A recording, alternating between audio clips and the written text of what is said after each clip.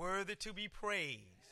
God, we pray now that you would speak to us from on high. Bless the proclamation of this word. Use it for your glory and honor and to bless your people in Jesus' name. Amen. I invite you to turn with me once again to the gospel according to St. Matthew as we continue our theme, how's your attitude, for this series of sermons. Today we want to focus the sermonic spotlight on verse 8. Blessed are the pure in heart, for they shall see God. Now, I hope that you've been enjoying and gaining and growing from this series like I have. And today what I'm going to do is do a brief review of the first 5 attitudes, and then we'll delve for the remainder of our time into attitude 6. Over the past 5 weeks, we've been making our way through the Beatitudes, which is a part of Jesus' Sermon on the Mount. In the Beatitudes, Jesus teaches his followers 9 essential lessons concerning the attitude that every believer in Jesus Christ should have. He's teaching them and teaching us, if you're going to be my follower, this is the attitude that you must have. The world has an attitude, a set of values, a way of doing things, but a way of thinking, but your attitude should be in line with what I'm teaching you. Amen. Jesus prefaces each attitude with this great word, and we love this word, blessed. Yes. Yes. The word blessed in the text means to be happy, to be joyful, to be supernaturally satisfied. Right. So in essence, Jesus is saying those who practice the attitude that I'm teaching them will be blessed, be happy, be supernaturally satisfied. So it stands to reason, if you want to be happy, if you want to have real joy, if you want to be blessed and be supernaturally satisfied, even in a world that's full of so much turmoil, you can have it. You can have joy, you can have satisfaction, you can be happy in spite of everything that's going on around you. Jesus says, with these 9 attitudes. And mind you, these attitudes are not shaped or touched or moved or manipulated by external motivating things, but these attitudes are sure happiness from the inside, and the world can't touch it. So it is in lesson 1, Jesus taught, blessed are the poor in spirit, for theirs is the kingdom of heaven. That's there in verse 3. Who are the poor in spirit? The poor in spirit are those who look deep within themselves and not only recognize that they are spiritually bankrupt, that we are spiritually bankrupt without a relationship with Jesus Christ, but we also trust Jesus to supply us with everything that we need in order to bring our lives into right relationship with him. So that's who the pure in heart are. The poor in spirit are those who recognize that they're spiritually bankrupt without Jesus. And that we trust Jesus to bring our lives in line with his and then to bless us with all that we need. The poor in spirit trust Jesus to supply them with everything they need in order to bring their lives in right relationship with God. The poor in spirit don't trust in laws and regulations and rules and bylaws or good works or any stringent legalism to save them. But rather, the poor in spirit trusts the finished work of Jesus Christ on Calvary's cross alone to save them from their sins. That is to say, the poor in spirit are not trusting in all of the good things they do for the Lord to save them. The poor in spirit trust totally in what Jesus did on Calvary's cross. After him writer so profoundly penned, my hope is built on nothing less than Jesus' blood and righteousness. I dare not trust The sweetest frame. What is the sweetest frame? I dare not trust the law. I dare not trust tradition.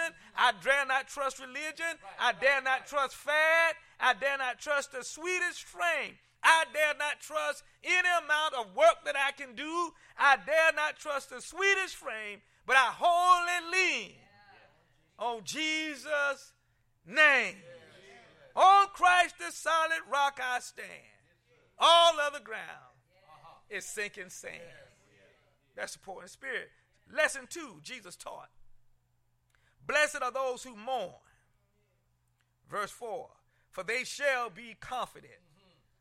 To mourn means to grieve, to lament, to be deeply sorry for the sins we committed against God.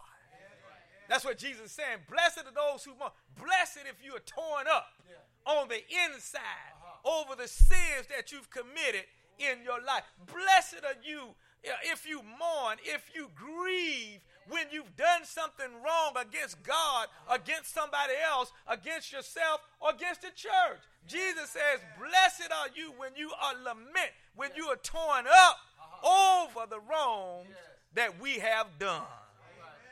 Mourning over sin leads to confession. That's why Jesus said, you're blessed if you mourn, because when we are really sorry, it leads to confessing that sin to God. Confession leads to repentance. That means when we're truly sorry, we don't keep on doing the sin that we've been doing. When we're truly sorry, we confess it, we repent. That means we turn away from it, not to participate in it anymore. And repentance, true repentance, when we turn away from sin, true repentance then leads to forgiveness. And forgiveness leads to the washing away of that guilt and shame. What can wash away my sin? Nothing but the blood of Jesus. What can make me whole again? Nothing but the blood of Jesus. Oh, precious is that flow that makes me white as snow. No other fount I know. Nothing but the blood of Jesus. When we repent, Jesus washes away our sins, remove the guilt and the shame. Takes the shackles off our feet so we can dance, so we can praise him, so we can love him. We don't walk around with our heads down. We walk around with our heads up because we know that God has forgiven us of our sins and washed our sins away. People hold on to our sins, but God forgives us.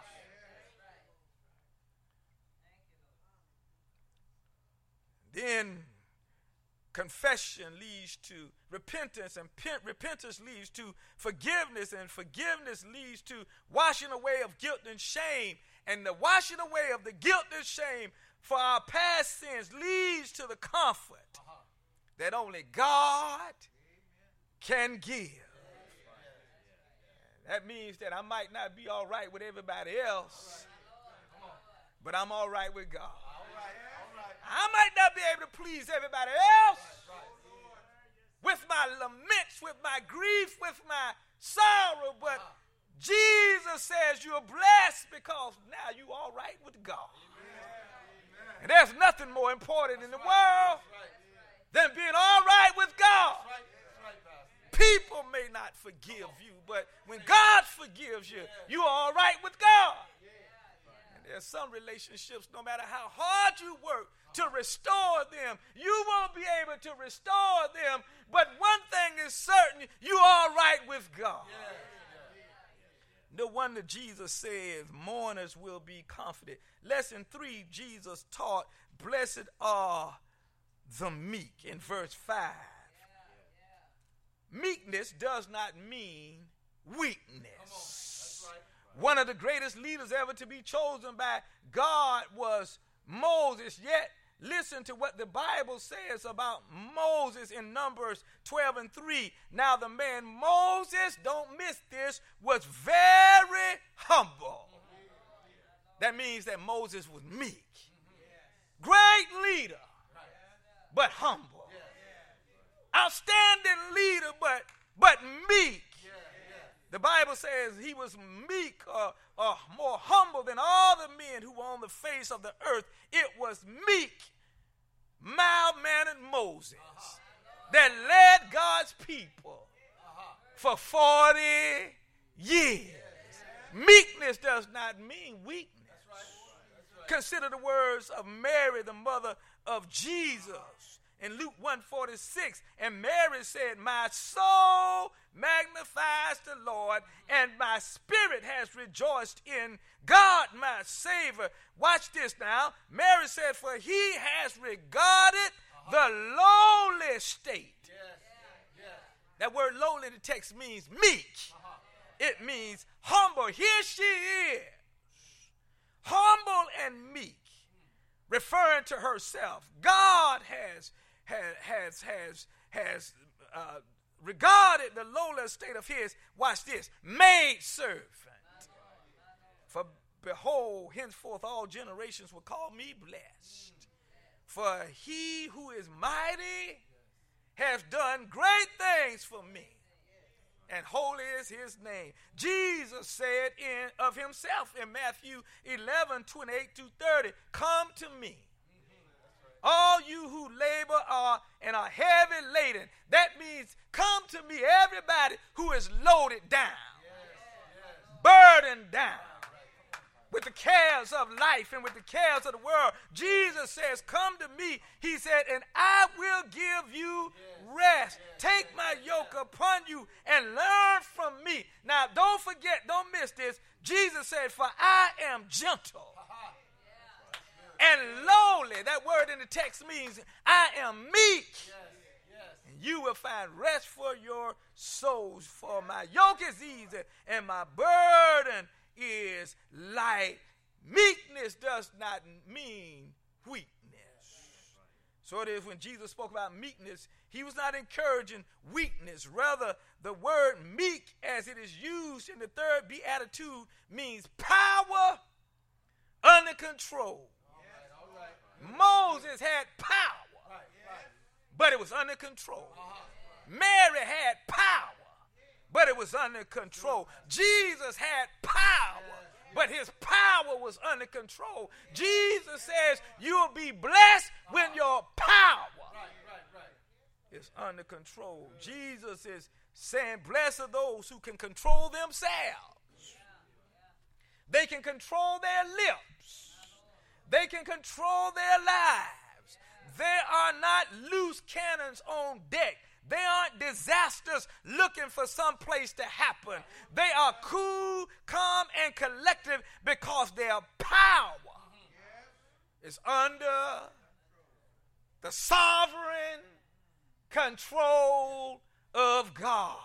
Jesus says the meek will inherit the best that God has to offer on this earth. His power, his presence, his peace, his provisions, and then in the world to come, they will inherit eternal life. Lesson 4, Jesus taught, blessed are those who hunger and thirst for righteousness. That's verse 6. Those who hunger and thirst for righteousness have insatiable appetites. That means they just can't get enough. An unquenchable thirst to live life in conformity to God's word, God's will, and God's way. That's what he's talking about. Those who hunger and thirst for righteousness find themselves intensely motivated to join other followers of Jesus for worship. There's an intense motivation. Obviously, those of you who got up early this morning, and some of you drove many miles to get here, obviously you have an intense motivation to be here on Sunday morning to worship with God's people. That's what Jesus is talking about. You are hungering and thirsting for worship, so you get up out of your comfortable beds and you come early in the morning to worship. Those who hunger and thirst for righteousness are motivated to join others on the Lord's Day and at other times for worship, for midweek Bible study and prayer meeting. And it amazes me still how people will work all day long. And on Wednesday drive miles and miles and miles just to get to Bible study and prayer meeting. I rejoice when I come to this church on Wednesday. I know people have had long days Monday, long days Tuesday, long days Wednesday, on the highway driving. Jesus said, you're going to be blessed because you got that hunger and that thirst. Blessed are those who hunger and thirst for righteousness, for times of personal and private devotions, as well as opportunities for Christian fellowship for growth and development. And here's another fascinating side note about those who hunger and thirst for righteousness. You already know this. When you hunger and thirst for righteousness, junk food diets won't satisfy. Am I right about it? I mean, when you really hungry and thirsting for the real thing, junk food diets won't satisfy it. Won't satisfy that deep spiritual hunger. Little pep talks won't satisfy. Easy believism won't satisfy. So when you miss worship, or when you miss Bible study, or when you miss prayer meeting, those who hunger and thirst have an emptiness inside. You feel like something is not right. You feel a void on the inside. Even when you're sick and you cannot come out, you lie in bed thinking about worship. And there's a void. Even as a little boy, I felt that void. If I missed church and all week long, it just seemed like things just wasn't right. And on Sunday, I would watch my friends and watch other people coming home from worship, and it just didn't feel right. That's when you hunger and thirst for righteousness. Television and sports and leisure activities all have a place in a Christian's life, but those who really hunger and thirst for righteousness soon discover that sports and leisure and television and anything else cannot satisfy the soul on fire for God, soul set ablaze by God's Holy Spirit, like being fed from the table of God's word, from the table of God's will, and from the table of God's way. When you hunger and thirst, nothing else will satisfy. You've got to have a word. You got to have a word from God. Nothing else satisfies like a word from God. On Monday morning, on your job, you need a word from God. All during the week, you need to rely on that word. And you want to be fed from the table of his word, his will, his way, and you keep going back over and over and over again, even when you feel like Jeremiah, I'm not going. Other things that I can do, I don't want to go, but that hunger and that thirst drives you here over and over and over again. One of my wife's favorite ice cream stores, and I'm not going to name the store, and I didn't ask her permission. Sometimes I ask her permission to use her in illustrations. I didn't ask her permission on this one. I'm going to use it. I think being married almost 40 years ought to give you some kind of leverage. You know, you ought to have some kind of liberty. But one of her favorite ice cream stores, and I enjoy taking her there because I enjoy seeing her face light up even before we get there. They have 3 cup sizes for serving ice cream. Now, some of y'all know the name of the store, so don't shout it out. And if you don't, see Sister Pickett after church. But the smallest cup size they have on the counter is like it. It's a like it. That's a little cup. The next cup size is the love it. That cup of ice cream just a little bit bigger. That's for a little person that's a little more serious about this. All right. But the largest cup size is got to have it. So last week she came home. She went out there without me. She came home. She got back. I said, "What size is that?" I said, "That's not a like it and all." Said, "Love it." No, it's got to have it. Well, that's what Jesus is saying in his attitude. Those who hunger and thirst for righteousness will find that liking it is okay. Loving it is okay, but you got to have it. Do we have any got to have it? In church this morning, do we have any folk here that Sunday morning you just got to have it? Folk give you offer your tickets to the Bucks game, but you say no. I got to have church. I got to have it. Trip to the mall. No, I got to have it. Let's go shopping. No, I got to have worship. I got to be in God's house. Those who hunger and thirst for righteousness got to have it. You got to have worship. You got to have Bible study. You got to have your personal devotional time. You got to have fellowship with other followers of Jesus. You got to have it. That's hungering and thirsting for righteousness. Lesson 5, blessed are the merciful. Verse 7, for they shall obtain mercy. The word Jesus uses in the text includes demonstrating forgiveness and compassion. You know, if there's anywhere people ought to be able to receive forgiveness and compassion, it's amongst God's people. Therefore, Jesus teaches that his followers should always be in forgiving mode and in compassion mode.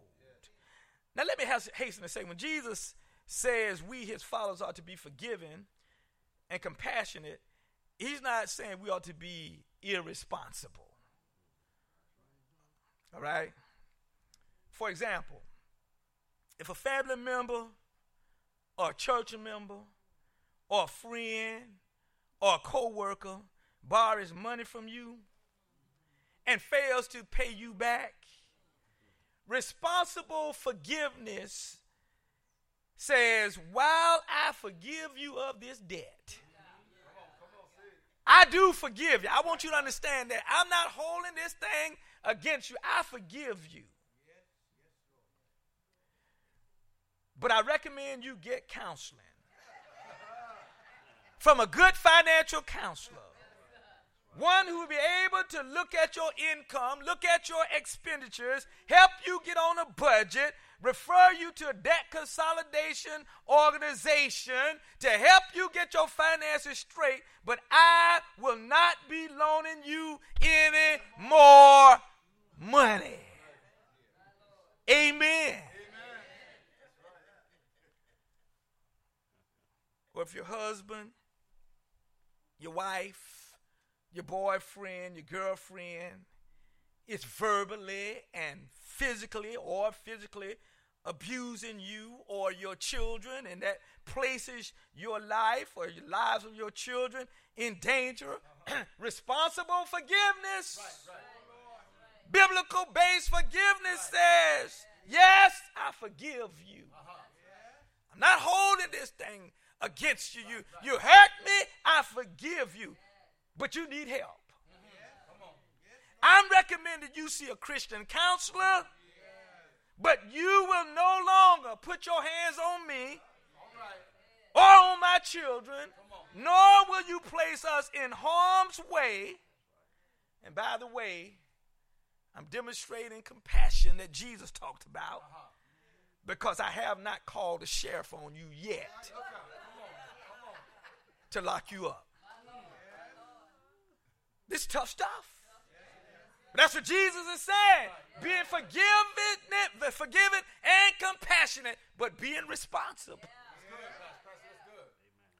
Even in the church, forgiveness must be responsible. When a pastor or a church leader or a member is caught up in sin, we ought to forgive them.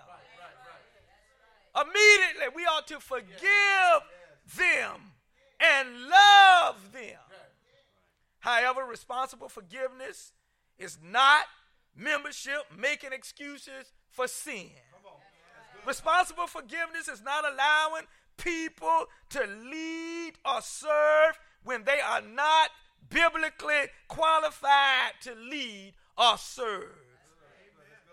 Responsible forgiveness and compassion means relieving them from duty and providing prayer support and time and, in some cases, financial help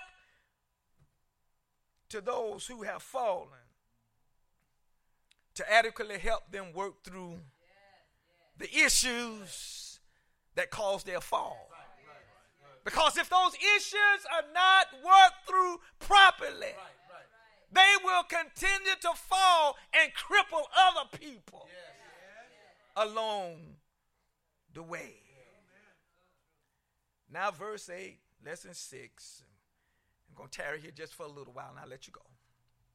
Jesus said, "Blessed are the poor, pure in heart, for they shall see God." In order to understand why Jesus placed great emphasis on the matter of being pure in heart, we need to know that the two of the leading religious groups of the day, the Pharisees and the scribes, were more concerned with looking holy than they were about being holy. So what Jesus is talking about here, he's talking about a motive check. They were more concerned with outward displays of righteousness than they were with the inward condition of their hearts. They were more interested in protecting their self-righteous images than they were about having clean hearts. So it was their efforts to impress people with public exhibitions of holiness were well established, even in their dress. They wore long, colorful, and impressive-looking robes with tassels that identified them exclusively on the outside as men of God. Their prayers were lengthy and often wordy to make themselves look good and sound good.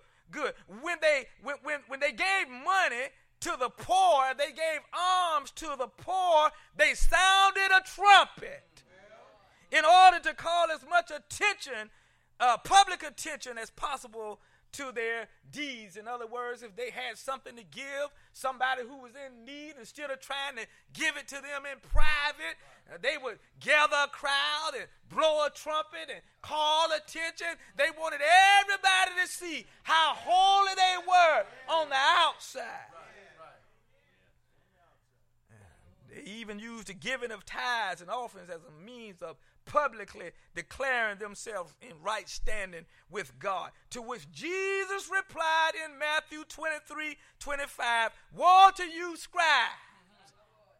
That word woe means I'm warning you. Woe to you, scribes and Pharisees. Woe to you, I'm displeased. Woe to you, your motives are not right. Woe to you, scribes and Pharisees, hypocrites.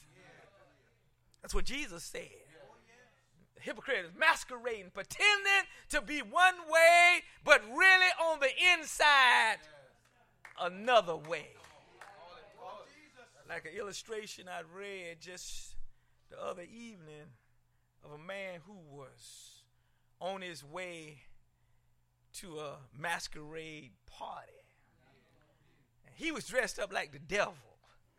You know, when people go to these parties, masquerade, they dress up like like different characters. So he was dressed up like the devil. So on the way to this party, he ran off the road into a ditch, and he tried, but he couldn't get his car started again. So he got up and he began to walk, and he hadn't gone very far before he looked out in the distance and he saw an old country church with the lights on. So he thought, I'll go over there, maybe I can get some help.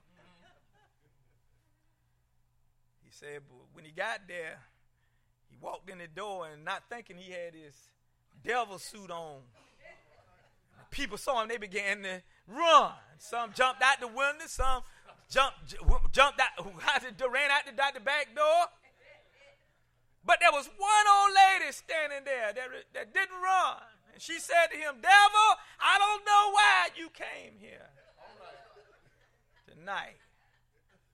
She said, but I want you to know something. I've been in this church 40 years. And I've walked with you every step of the way. Talk about masquerading. Yeah. Hypocrites, Jesus said, pretending to be one way, but really another. He said, for you cleanse the outside of the cup and dish, but inside they're full of extortion and self-indulgence. Verse 26, blind Pharisees, first clean the inside of the cup and dish, that the outside of them may be clean. Verse 27, woe to you scribes and Pharisees, hypocrites, pretenders. For you are like whitewashed tombs which appear beautiful outwardly, but inside are full of dead men's bones and uncleanness. The whitewashed sepulchres were the tombs that they put dead people in, bodies in. On the outside, they were painted beautiful and white, but on the inside, they were full of dead men's bones, Jesus said. And so with these words, Jesus levies a heavy indictment against the scribes and the Pharisees who are fronting, who are faking, who are fraudulent concerning their relationship with God. So it is, the essence of verse 8 comes more clearly into focus. If Jesus says to his followers, blessed are the poor in heart, pure in heart. Blessed are the pure in heart, for they shall see God. The word Jesus uses for pure in heart in verse 8 does not mean sinless perfection. If it did, none of us would qualify. But it means a heart that does not bring mixed motives and divided loyalties to its relationship with God. It's a heart of singleness in devotion to God. It's pure, unmixed devotion. David, a man after God's own heart, captures the idea of purity of heart in Psalm 86, 11 and 12 when he wrote, teach me your way, O Lord, I will walk in your truth. Unite my heart to fear your name. I will praise you, O Lord, my God. Get this, David said, with all my heart. That's purity. And I will glorify your name forever. Purity of heart is represented by unwavering focus, uncompromising concentration, unabated sincerity, and undeniable absorption with God. The great pastor preacher Martin Lloyd-Jones said, blessed are those who are pure, not only on the surface, but as the song said earlier, in the center of their being and at the source of every activity. Jesus be the center of my life.